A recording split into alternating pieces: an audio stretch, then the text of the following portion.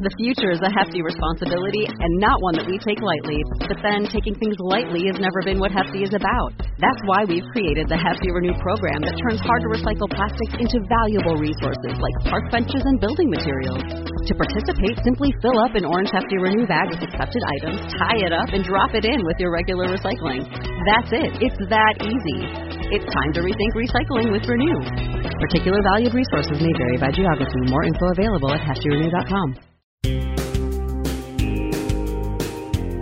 Welcome to the Measure Success podcast, where we feature top leaders on how they measure success in their business and life. Now, let's learn from their experiences.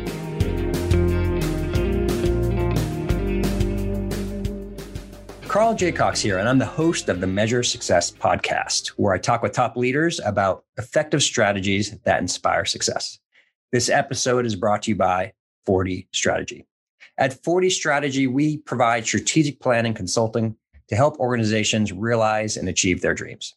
Jim, basically what we do is we help companies and organizations create strategic plans and measure the right KPIs for success. What's crazy is that only about 10% of organizations actually accomplish 2/3 of their strategic objectives. And I don't know about you, but that is not a very high bar. Would you agree with that, Jim?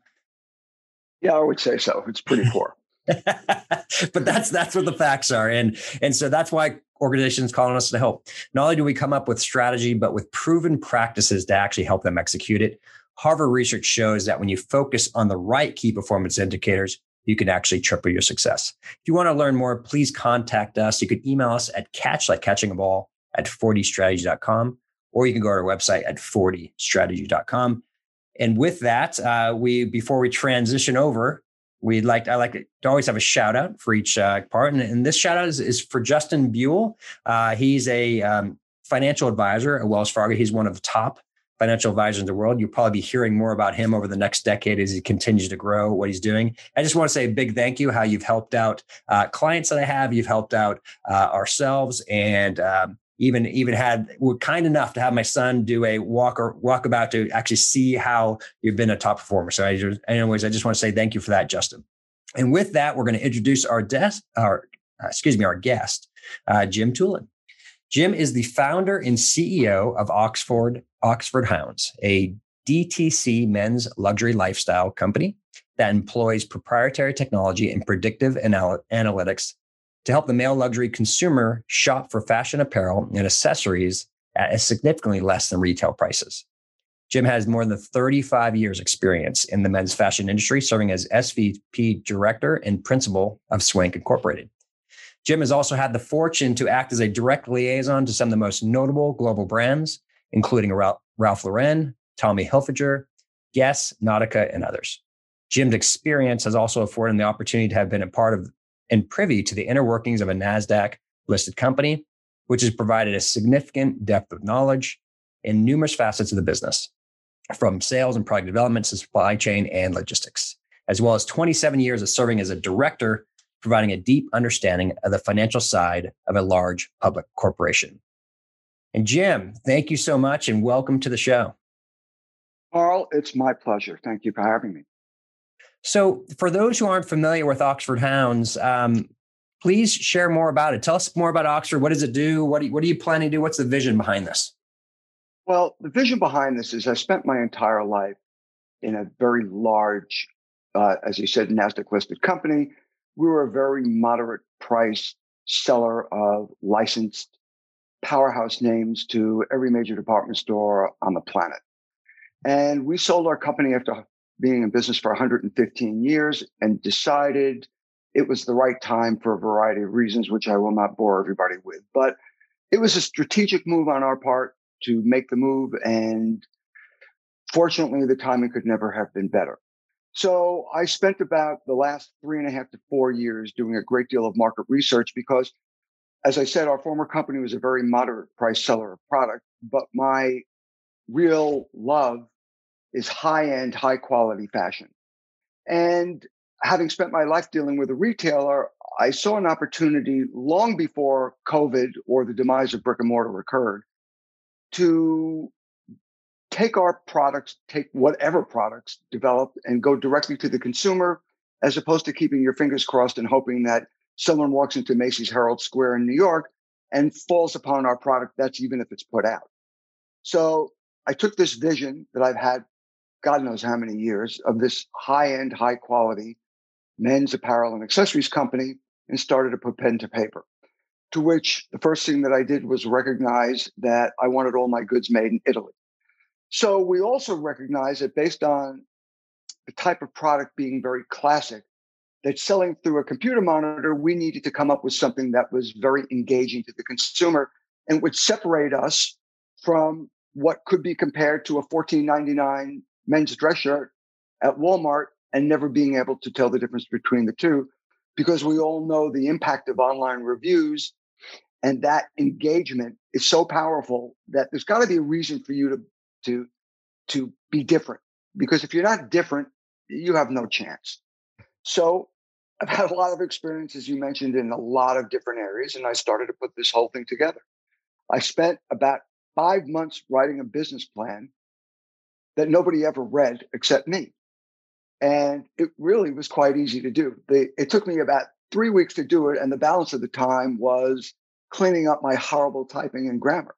So, but it's a fabulous roadmap. And for any of you out there that are listening, that are thinking about starting a new company, the first thing you should do, A, never be discouraged and let anybody tell you otherwise that you can't do this, because you can.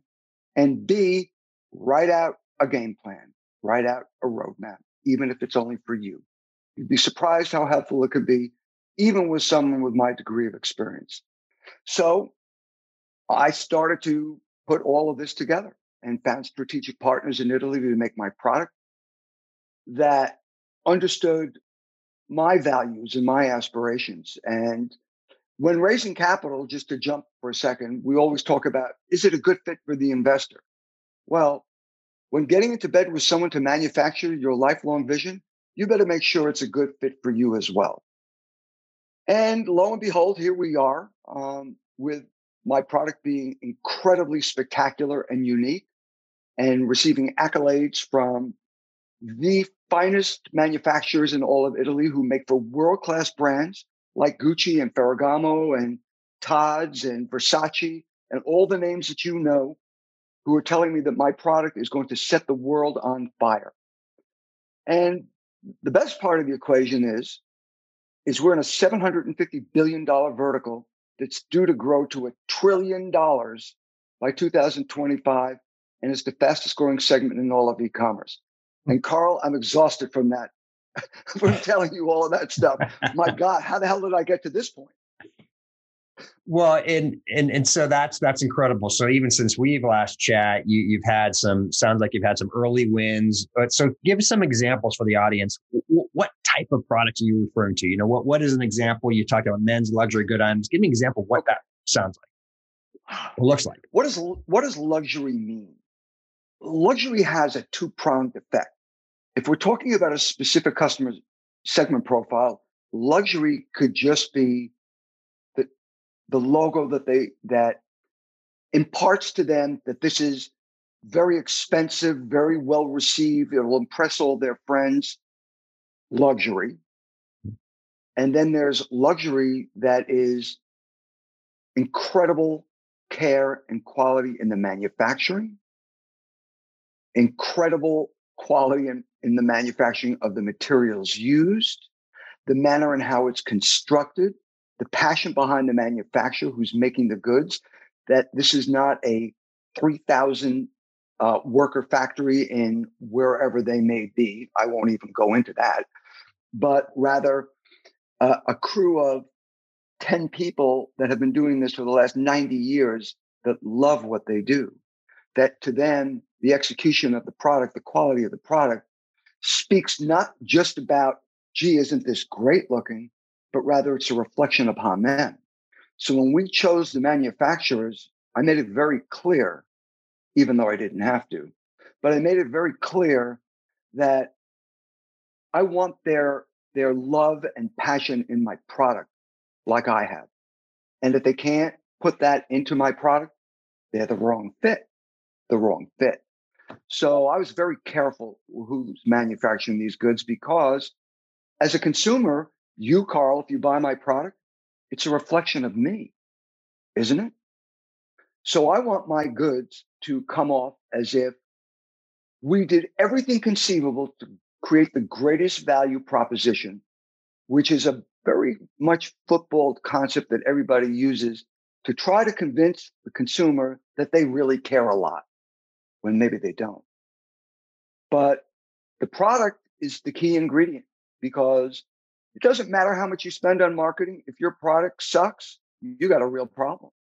You're not going to sell it. That's a fact. Right. So product's number one. So in like some specific, like what are like some specific examples? Are we talking about shirts? Are we talking about suits? Are we talking about, give me some specific, okay. Like articles. We're talking about polo shirts and casual shirts, and we're talking about belts and wallets. I'll give you a perfect example. Many years ago, I was in a tannery in Santa Croce, which is south of Florence, where there's about 400 tanneries that manufacture leather for every famous brand in the world. In Italy, typically cities have their specialty in what they do. So in Como, in the north of Italy, that's the silk capital of the world. Santa Croce, south of Florence, that's the leather capital of the world. So I would say 20 years ago, I'm in this factory. And at the time, Gucci was producing a leather called Master Calf, which was this magnificent high quality calf, but it had a very high sheen to it. Excuse me, almost looked like it was patent leather. It so happened that the day that I was there, the Gucci leather expert was there. And I watched him with what he did when he was inspecting the leather. He had this white pen and he would take each hide, which was kind of big, and he's taking his white pen and he's circling various areas. Why? Well, think about leather. Where does it come from? It's a natural, God-given material. It has flaws. Think about the cows in the farmlands. They go up against a fence. They get tick marks. They get bite marks. There's imperfections. The difference between a typical leather belt, if it's leather anymore, Carl, at moderate prices, which it's not, it's usually man-made materials, but take a leather belt that let's say costs $45. They'll take this hide and they'll close one eye and they won't be circumspect about the parts that have damages to it. And they'll use it and they'll hide it, the manufacturers. The example with Gucci is they're throwing out 80% of every hide. Wow. And only using the top 20%. Oxford Hounds, we're throwing out 80% of the average hide and using the finest full grain cow hides, calf skins, lamb skins, anywhere. Why? It's my mission. It's my love. And I have no middleman to share profits with. So I'm going to make sure that my competition, I'm going to blow them away with my quality. And the same holds true with the quality of the materials that we use in our shirts. Not only the quality of the materials being such that they're so superior to the average shirt, all you got to do is feel it, pick it up and feel it. And we're going to help engage the consumer in our marketing strategy by sending out lookbooks with swatches of the materials so they can see and touch and feel, because that's the litmus test. So our buckles in our belts are only manufactured from the finest material, which is solid brass, and not much less cheaper materials that many manufacturers, wholesalers use. But we're not selling belt buckles. We're selling jewelry that just so happens to be attached to a belt. And the amount of detail, it's so obvious that it's obvious. And the quality will just hammer the consumer over the head without us even having to say a word. Sounds compelling, doesn't it? No, it does. I love it. So, which leads me to my next question. You obviously have massive passion and experience and depth, and you know what you're trying to accomplish. You're trying to create this great quality product, but you made this comment about you're getting rid of the middleman, which by definition should mean you have higher margins, right? To be able to deliver at an affordable price. So at a more affordable price, I should say. Question is what is going to be, what do you see as your key go-to-market strategy? Because there's so many people out there in the world, right? There's so many things, there's so many distractions. How are people going to, what is your key go-to-market strategy to help get people to click on Oxford Hounds to buy one of your products? So how do you rise above the noise, huh? Mm-hmm. I think that pretty pictures are one thing, but I think content has a significant impact when it's authentic. And my background is such that when you have a company that lasted 115 years, that ain't accidental. The average tenure of an employee at our former company was 32 and a half years. And when I tell that to people, they don't believe me. It's true. It's true. The reason being is that we had a family business, but the family business was not relegated to only my father, my brother, and myself. It was relegated to everyone that worked for our company, all 1,500 of them. They all felt part of the process. So my background is so steeped in having it drilled into me, the value of the people that work with you, alongside of you, and the value of the consumer, because they're the ones that keep the lights turned on. So our motivating, driving force amongst everything is exceeding the customer's expectations, because if we do, they will love us for life. And having spent my life in that environment, I know how to do it. And that messaging and that processing and that engagement will be so strong, from the input into the development of the product all the way to how a customer is treated when the blank hits the fan and they are PO'd and I want to speak to someone in charge and so on and so forth. Our former company, when there was an issue, the customer is king. No questions asked. Long before it became in vogue. And when people really believe that, look what made Bonavas so significantly powerful. They're ninjas. The consumer loved the quality of service. It probably preempted the product that they were selling, but their customer service was so superior. It's like, Carl, there are massive companies like AT&T and you name it, and Capital One and Visa and American Express. To me, there's nobody even in the same league as American Express. Their customer service is so superior, it's not even close. Not even close. To all those out there, I apologize. AT&T, they don't have a clue how to do it right. And all they do is offend their consumers. Fortunately, it's a good thing that the United States banned monopolies years ago, because Lord knows they don't have one. So that's clearly the messaging that they're sending. And that's not good, especially for a startup. So I hope that answered your question. Deep. And I love the passion that you have, Jim, behind what you're trying to do, what you're trying to accomplish. And clearly that passion is what you're hoping at the end of the day is going to resonate to the customers, and it's going to come back to them, not only a great quality product, but great customer service, that they're going to become, you're hoping it sounds like customers for life, because they're just going to love what you do on a regular basis. Is that fair summary? 100%. Yeah. It's every founder's dream, but it takes a lot of skill, and it comes from inside, Carl. You don't learn how to do this. You either feel it and it's natural and you've been exposed to it, but read all the content on LinkedIn. Everybody's saying the same tune. They all are. Do they really understand what it means? Passion, you can't buy it at Walmart. You just can't do that. You can't go to Target and go to the passion aisle.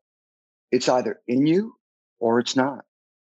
And as I tell my 26-year-old, who I'm going to send this recording to, and he's heard this 1,000 times, you'll never be great at anything unless you have the passion for what you do. And that, I swear to God, is 100% the truth. Yep, I agree. So, of course, as we know, the title of this podcast is Measure Success. How are you going to measure success at Oxford Hounds? What is there a data point? How do you know that from a metric standpoint, how do you know that that's being met?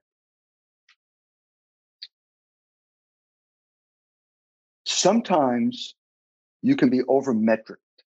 Mm-hmm. And sometimes you look to things to tell you if you're doing well or not that are not as profound as something other.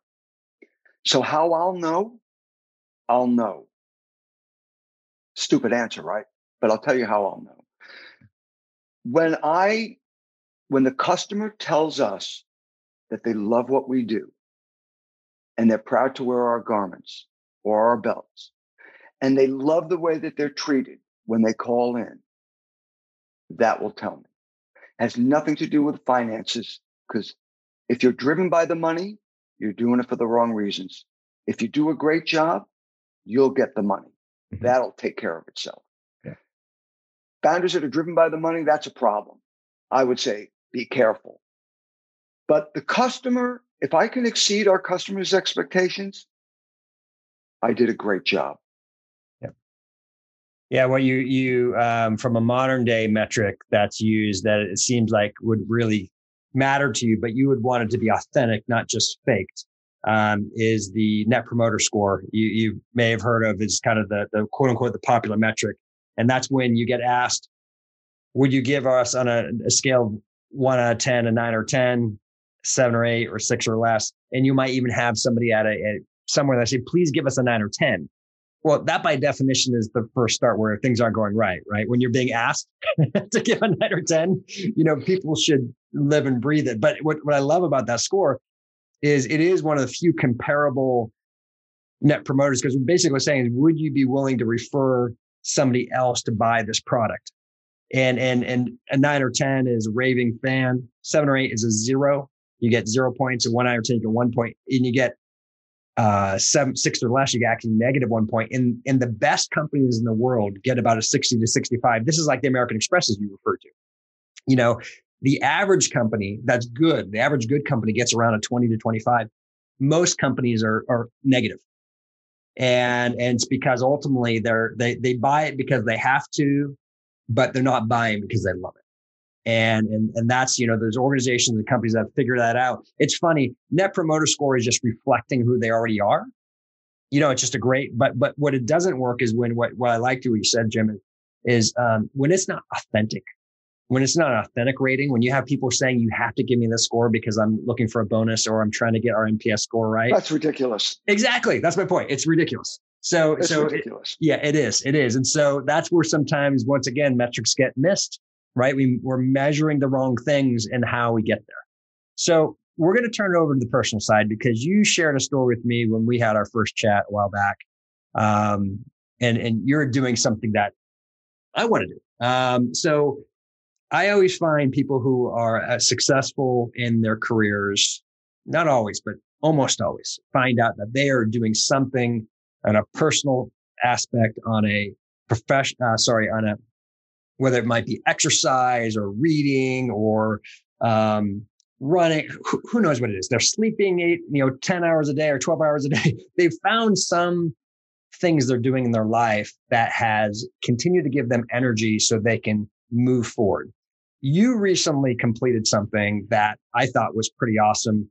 Not something that you typically see somebody with nearly 30 years experience in the workforce, maybe somebody who's a young person in their teens and 20s.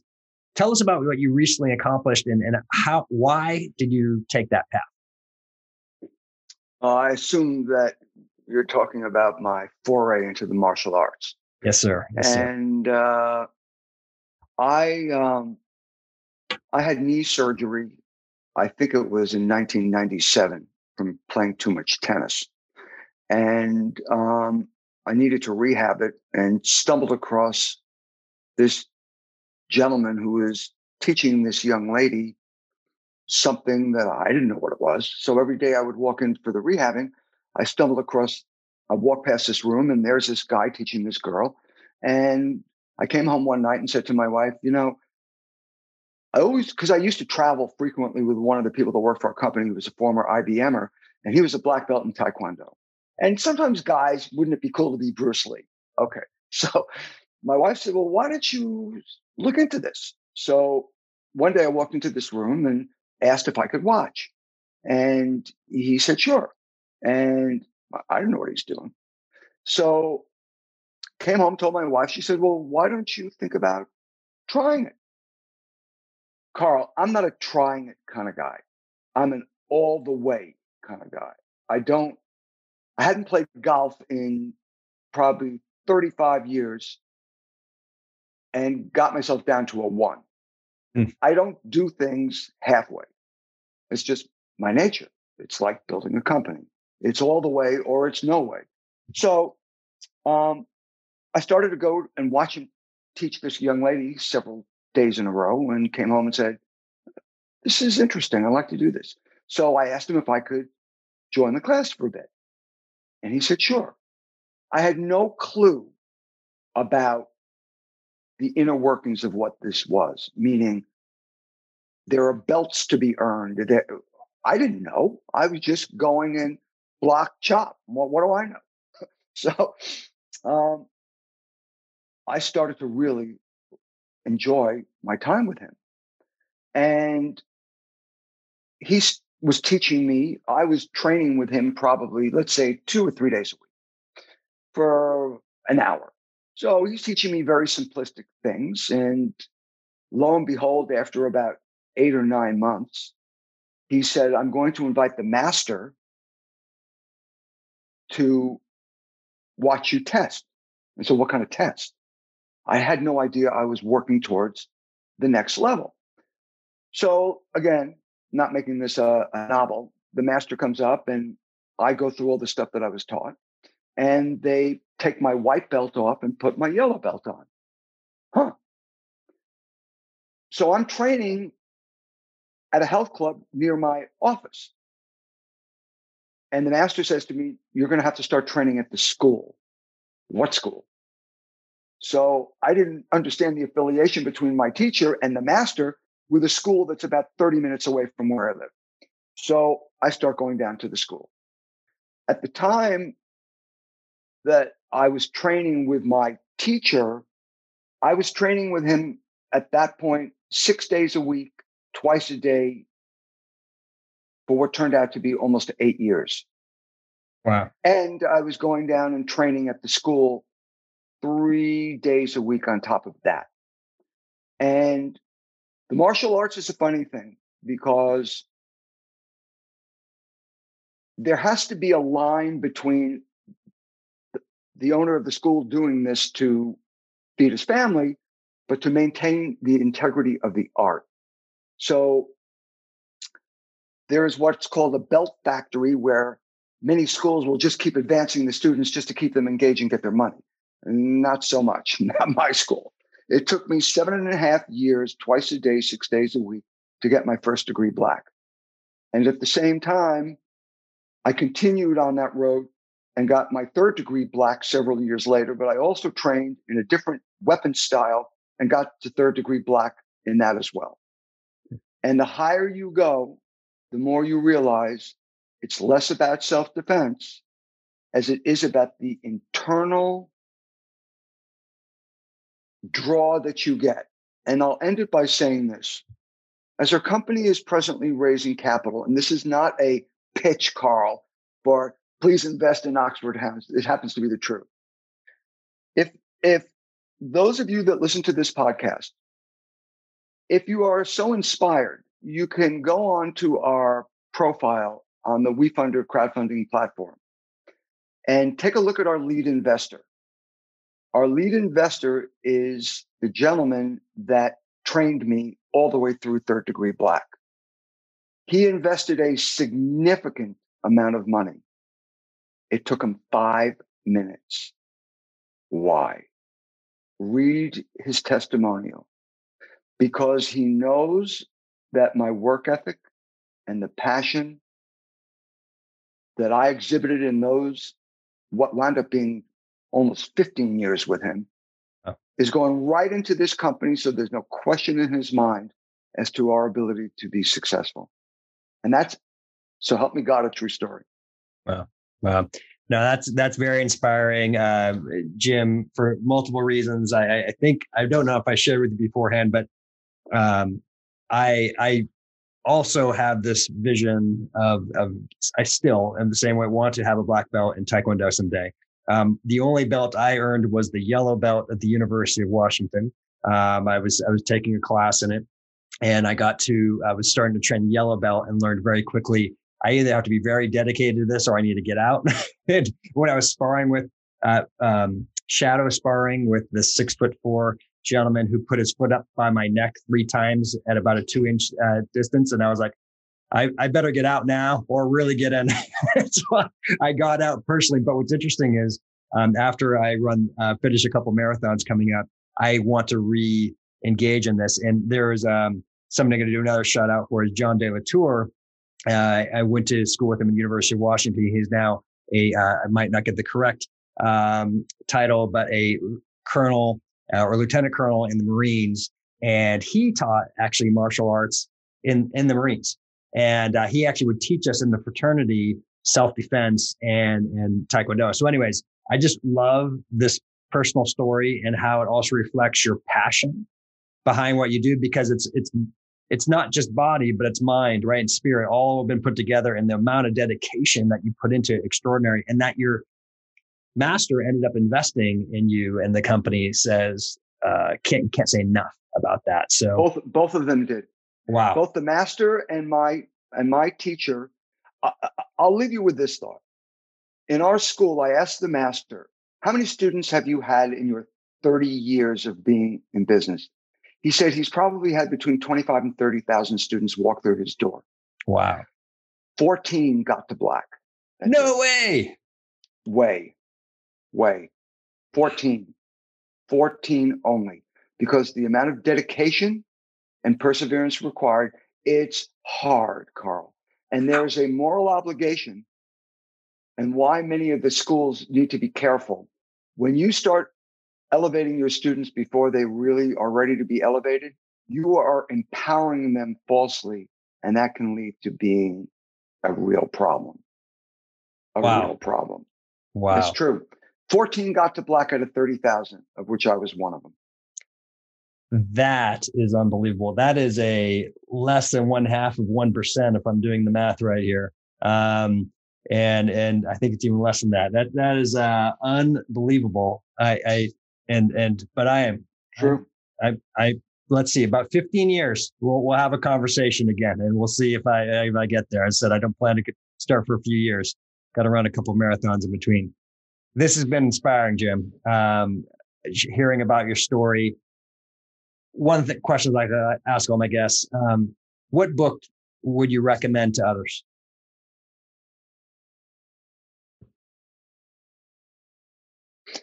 I can't remember the title, but I read a book a number of years ago concurrently with just my involvement in the arts. And something, I can't remember if it was called The Journey or... The martial arts is a very deeply inspiring, thought-provoking art. It's an art. And it teaches you far more about the inside than the outside. Because if you ask any true martial artist, what would happen if you were confronted? Well, I will tell you, Carl, that if it was me, the first thing I'm going to do is look to pick up a weapon.